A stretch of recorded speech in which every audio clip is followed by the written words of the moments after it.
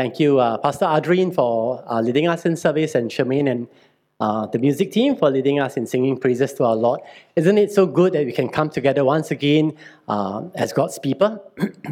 And so, before I begin this sermon, please allow me to open us in a word of prayer. Okay? Father, we come before you to ask for your help this afternoon. Please strengthen my hands and steady my feeble lips to proclaim your words with clarity and faithfulness. I so pray for my brothers and sisters in Christ that may you give them tender hearts to receive your words with gladness, and may your words take root in their hearts to bear fruit for your glory. We ask all this in Jesus' name. Amen. So on 20th of April 2004 at about 3:30 p.m., a section of the Circle Line tunnel at Nickel Highway collapsed. The disaster occurred due to the collapse of a temporary retaining wall of the tunnel. As the wall could not handle the stress of holding up the tunnel, forcing it to give way. And 4 men were tragically killed, and 3 others were injured on that fateful day.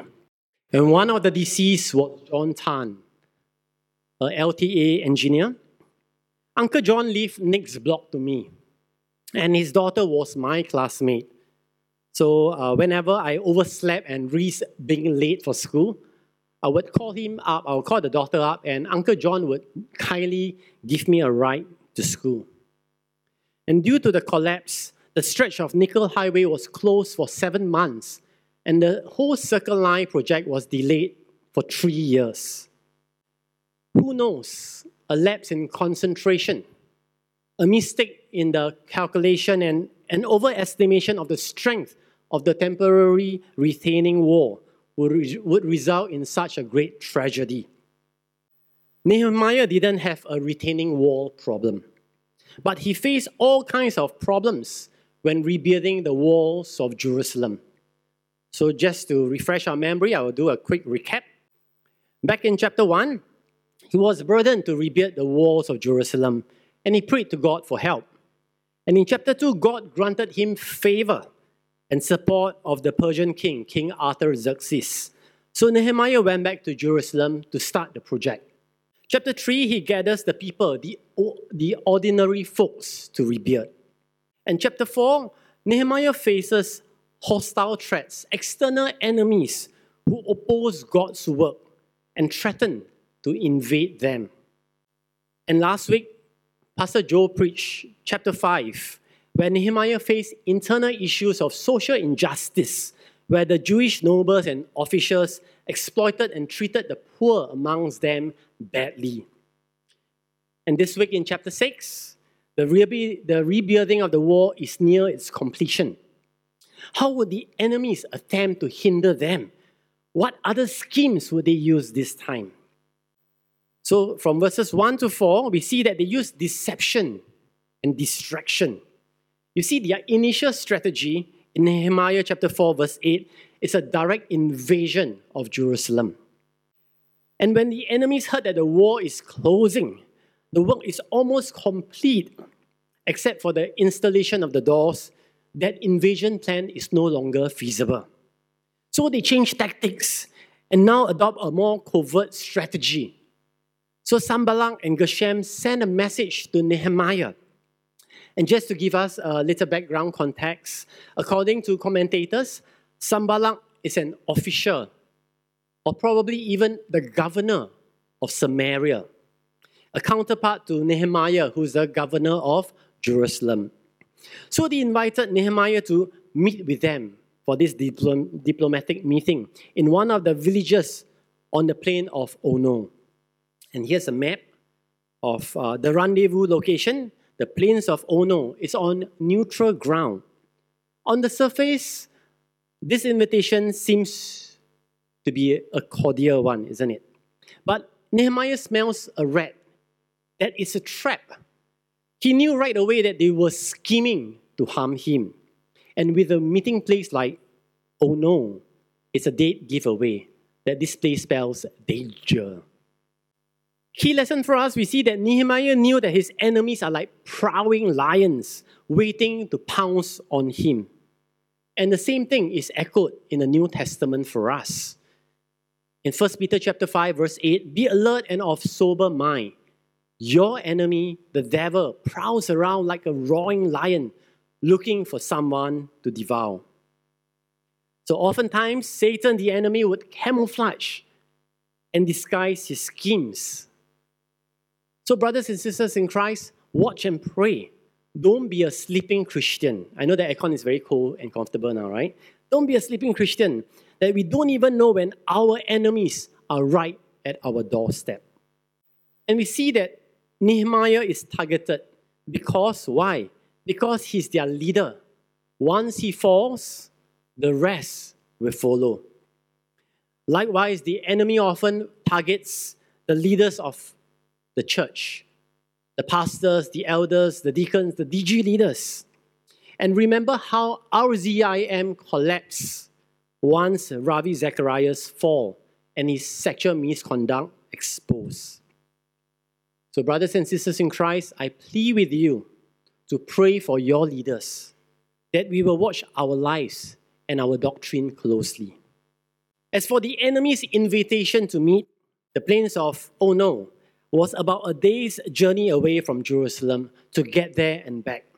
And their scheme would distract Nehemiah from his task at hand, taking him away from finishing the war and creating unnecessary delay. And likewise, our enemy, Satan, is also trying to hinder and distract us. According to Mark chapter 4, the parable of the sower, Satan is most active right now, when God's words is being taught. According to Mark 4, verse 15, some people are like seed along the path, where the word is sown. As soon as they hear it, Satan comes and takes away the word that was sown in them. So Satan wants to distract us from listening to God with our phones and our gadgets. And the devil would come and take away the word from our hearts so that we can never bear fruit for God. And how did Nehemiah respond to their deception and distraction? Well, we see in verses 3 and 4, he remains focused on the task at hand.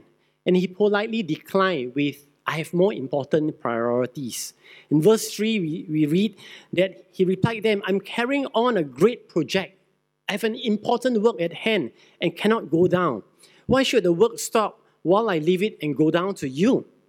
Those of us who use IM on our laptops, office laptops, you know that Nehemiah has put up a I am busy right now notification on his computer. But God's enemies do not rest on their laurels. They are determined to stop us.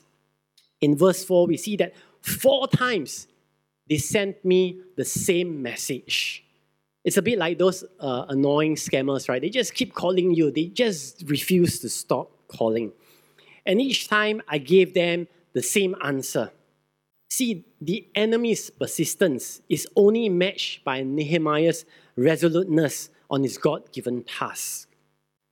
And so what other schemes will the enemy deploy to stumble them? Well, we see in verses 5 and following, then the 5th time, Sanballat sent his aide to me with the same message.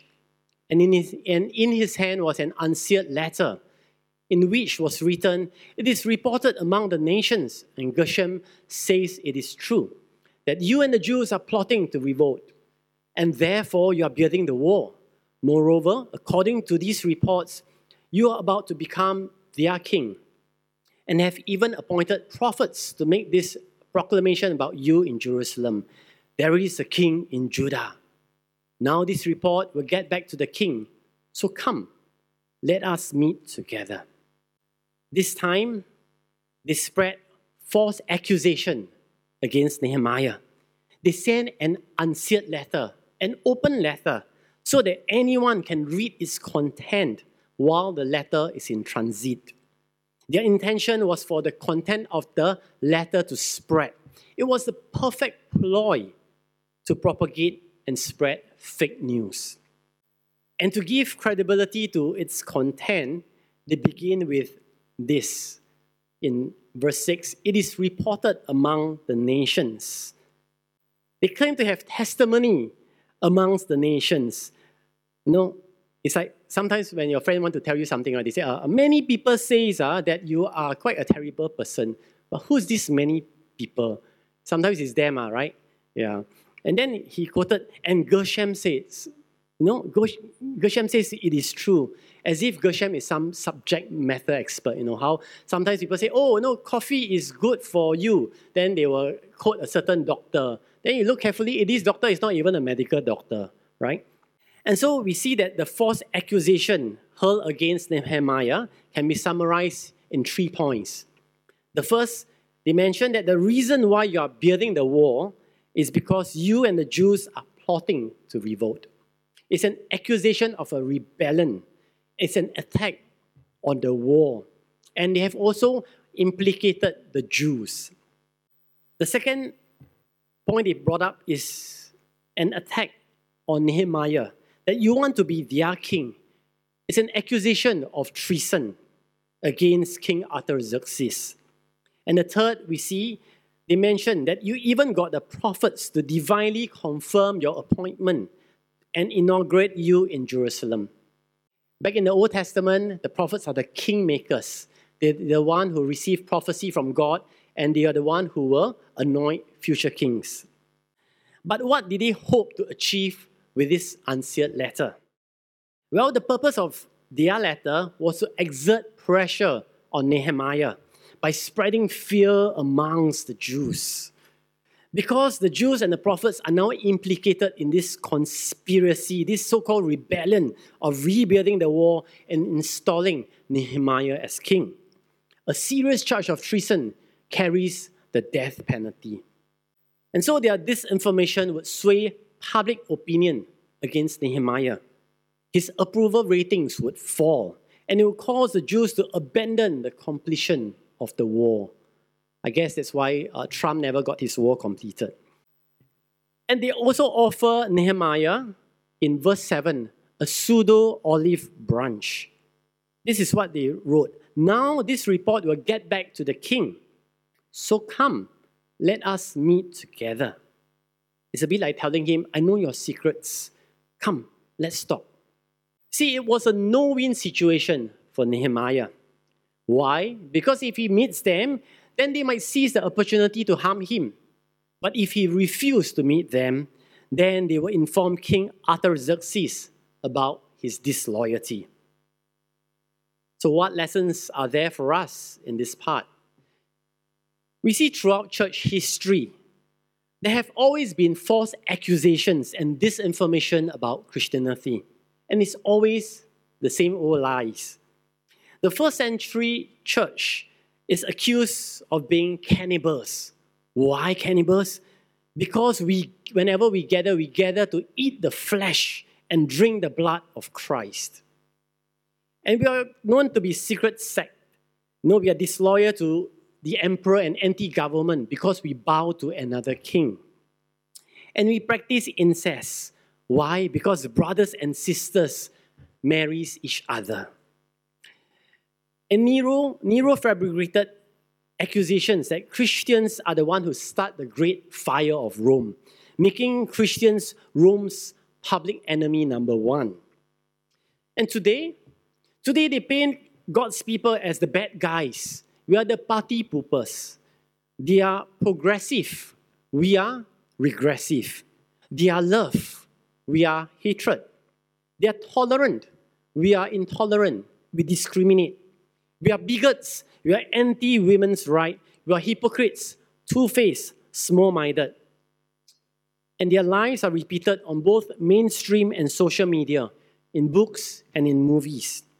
So it's either you listen to them or I cancel you out. And we face social exclusion if we don't give in to them. In 2014, Richard Page, a former magistrate in UK, he objected to an adoption application by a same-sex couple. And he told his colleagues he has an issue with the idea of a same-sex couple adopting the child. And so he was removed from the bench and sent for diversity training. And he was dismissed in 2016. Although he tries to appeal to the Supreme Court, the appeal judges refused to grant permission for Mr. Page to take his case up to the courts. And Mr. Page said he acted in the best interests of the child and based on his beliefs that the child is best cared for by a man and a woman. And Andrea Williams, the chief executive of the Christian Legal Center, comments on the Richard Page case. This is what she said.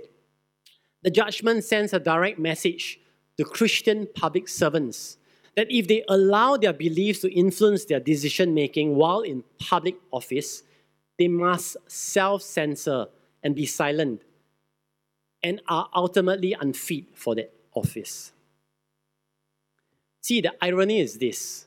The LGBT camp is coming out. And while we end up being closet Christians, we are squeezed out of public spaces. So how did Nehemiah respond to their lies and false accusation against him? We see that Nehemiah stands firm because he knows that their intention is to intimidate him, so that he's too scared to carry on the work. And so he replied to them in verse 8 and 9, I sent him this reply, nothing like what you are saying is happening. You are just making it up out of your head. If Nehemiah is Singaporean, his reply will be shortened to your head lah, right? That is there. And unlike the retaining wall of Nickel Highway, Nehemiah didn't overestimate his own strength. He's shrewd. He recognizes that he needs God's help. After all, why depend on yourself when you can depend on God, isn't it? And so in verse 9, he prays steadfastly to God. But he didn't pray for his problems to go away or his burdens to be lightened. But he prayed for broader shoulders, for strength to persevere on with the work. And so, once again, the enemy comes out with a third and final scheme. This time, they use intimidation. Seen in verse 10. Can I invite you to read this passage together? Okay, 1, 2. One day, I went to the house of Shemaiah, son of Delaiah, the son of Mehetabel, who was shut in at his home. He said, let us meet in the house of God, inside the temple, and let us close the temple doors, because men are coming to kill you. By night, they are coming to kill you. So previously, it was a long-distance intimidation via a letter. But now the intimidation moves closer and closer to home and in person. So Tobiah and Sanballat conspire with Shemaiah, a prophet, against Nehemiah. We are not quite sure why Shemaiah. We're not quite sure why he works from home, right? Because he's a stay-home prophet. But what we know is that he prophesies and plays up a threat that the enemies are coming to kill Nehemiah. And the game plan was to paralyze Nehemiah with fear and hinder his ability to complete God's work. To magnify the enemy's ability to harm him so that Nehemiah doubted God's ability to help him and to take matters into his own hands by hiding in the inner sanctuary of the temple as suggested by Shemaiah. So brothers and sisters in Christ, let me ask you this question. What intimidates you? What makes you frightened? Sickness, being diagnosed with end-stage cancer? Singleness, suffering, the uncertainty of your future, being cancelled out by others, or for students, exams and failures. See, Satan knows our fears and will work on them. He will magnify our fears to give us the impression that our fears are greater than God. He wants us to be so consumed by fear so that we are unable to live out God's purposes in our lives. So brothers and sisters in Christ, know this. Know that our God is bigger than all your fears. and give them all to Him. Why depend on yourself when you can depend on God? And ultimately, Satan wants us to doubt God. You see, back in the Garden of Eden, Satan makes Adam and Eve doubt God's love for them by making them question, why did God disallow them to eat from this particular tree? Is it because God is hiding something from them? And we know that insecure people do stupid things. So they end up rejecting God and took matters into their own hands and messed their lives up, and ours too.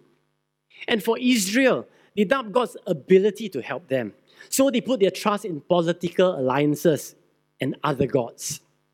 And when we are discouraged by our circumstances, we become vulnerable to Satan's lies of doubting God.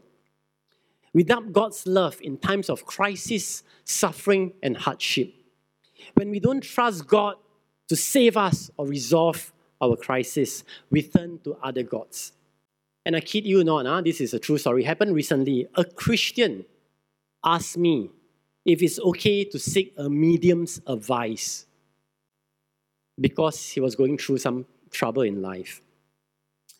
Without God's care and providence for us, we trust in wealth and the works of our own hands. We try to secure our security and future with material possession. Without God's acceptance for us, so we try to work and earn our way into God's kingdom. We do not trust our future, our happiness into God's hands. So we take matters into our own hands and try to secure our future happiness by disobeying Him and dating and marrying non-believers. But 1 John chapter 4 assures us that God is love and He's on our side. Verse 16 and 18 reads, "And so we know and rely on the love God has for us. God is love. Whoever lives in love lives in God, and God in them. There is no fear in love, but perfect love drives out fear, because fear has to do with punishment. The one who fears is not made perfect in love." See, when the realization of God's love for us penetrates our hearts and minds, that we are made perfect in love, and fear is no more. And I guess Don Moen's song, Think About His Love, sorts of summarized this passage quite nicely. Sorry, I can't sing. I croak, so I'll just read the lyrics for you, okay? Think about His love. Think about His goodness. Think about His grace that's brought us through. For as high as the heavens above, so great is the measure of our Father's love. Great is the measure of our Father's love. Whenever Satan tempts you to despair, think about the cross. Think about the length and depth that God goes through to save you. Moving on, how did Nehemiah respond to their intimidation? We see in verse 11 to 13. "But I said, should a man like me run away? Or should someone like me go into the temple to save his life? I will not go. I realized that God had not sent him, but that he had prophesied against me because Tobiah and Sanballat had hired him. He had been hired to intimidate me so that I would commit a sin by doing this, and then they would give me a bad name to discredit me." See, Nehemiah refused to budge on two grounds. Firstly, as the leader and governor of the people, how can he run away? How can he be such a coward? You know, like what is happening in Ukraine right now? If President Zelensky goes into exile, goes into hiding, do you think the Ukrainians will continue to fight to defend Ukraine? Or imagine that a war broke out in Singapore. Imagine only, and PM Lee takes flight and flees to Australia. Would you still remain behind to defend our nation? I guess most of us would probably be on the same flight as him, right? And if he flees into hiding, it will surely affect the people's morale. And so Nehemiah, he stands firm in his faith and conviction. And verse 12 and 13 tells us, secondly, he's not a priest. Nehemiah, he's an administrator. He's a governor. He would defile the temple if he enters it. And worse, he would have been struck dead by God if he were to enter into the inner sanctuary. And he sensed that someone who gives such lousy and bad advice cannot be from God. And he prays not for personal vengeance, but for vindication, asking God to remember the deeds of his enemies and leave vengeance into the hands of God. This is his prayer in verse 14. Remember Tobiah and Sanballat, my God, because of what they have done. Remember also the prophet Noadiah and how she and the rest of the prophets have been trying to intimidate me. See, according to verse 14, this is not simply an isolated incident. Nehemiah faces numerous threats from his own people, his fellow Jews, prophets who serve men rather than God. But despite all the opposition, we read good news in verse 15. So the war was completed on the 25th day of Elul in 52 days. When all our enemies heard about it, all the surrounding nations were afraid and lost their self-confidence because they realized that this work had been done with the help of our God. Despite the hostility and fierce opposition, the war was completed in 52 days. That's very fast. You know, sometimes some of our contractors cannot even finish renovating our house in 2 months, right? And remember, these are ordinary folks. They're not expert war builders. And verse 16 tells us the completion of the war caused the enemies and the surrounding nations to realize that God was on the side of Nehemiah. They were afraid and awed and lost self-confidence. So in a way, Sanballat's opposition actually brought about wider recognition of God's power as Nehemiah completed the war in spite of their fierce opposition. Try as they might, God always wins. His plans and purposes cannot be thwarted. And in the ending, we see verses 17 to 19 is basically a postscript of the persistence of the enemies. Also in those days, the nobles of Judah were sending many letters to Tobiah, and replies from Tobiah kept coming to them. For many in Judah were under oath to him, since he was son-in-law to Shechaniah, son of Arah, and his son Jehohanan had married the daughter of Meshullam, son of Berechiah. Moreover, they kept reporting to me his good deeds and then telling him what I said. And Tobiah sent letters to intimidate me. In verse 17, in those days, suggests that the event from verses 17 and 19 may not be chronological, but ongoing. Nobles who honors Tobiah instead of honoring God, because they had business contracts, they were under oath, and had marriage connections with Tobiah. And the persistent campaign to spread disinformation and harassment designed to wear down Nehemiah continues throughout his time in Jerusalem. And even if the world around Nehemiah collapsed, he didn't, because his confidence is in the Lord. And about 400 years later, another like Nehemiah came into the scene. He also faced fierce opposition from his enemies. He was distracted and tempted by Satan to bow down to him. He was accused and demonized, being called Beelzebub, prince of the demons. He was intimidated by his own people, the Jewish leaders who cried out for his blood. He was discouraged and betrayed when his own disciples forsaken him in his darkest moments. The enemies thought that he was defeated when they nailed him to the cross, only for him to rise victoriously from the dead, defeating his enemies once and for all, thus securing the salvation of those who are easily distracted, intimidated, and discouraged. Throughout 2,000 years of church history, the Church of Jesus Christ has outlived and outlasted all its enemies, and it will continue to do so. For unlike the walls of Nickel Highway, the foundation of God's kingdom will not collapse. For it is established on Christ, the chief cornerstone. So brothers and sisters in Christ, opposition, hostility will surely come our way.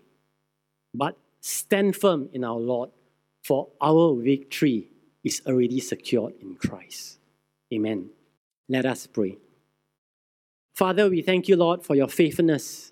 Thank you, Lord, that you sent the faithful one, our Lord Jesus Christ, who stood firm in the face of hostility to give his life to us on the cross, to redeem us, people who act like scared little children, who are easily discouraged, intimidated, and often we even buy into the lies of the devil. So Father, in areas where we have fallen short, forgive us and help us to cling to our chief cornerstone. We pray all this for your glory in Jesus' name. Amen.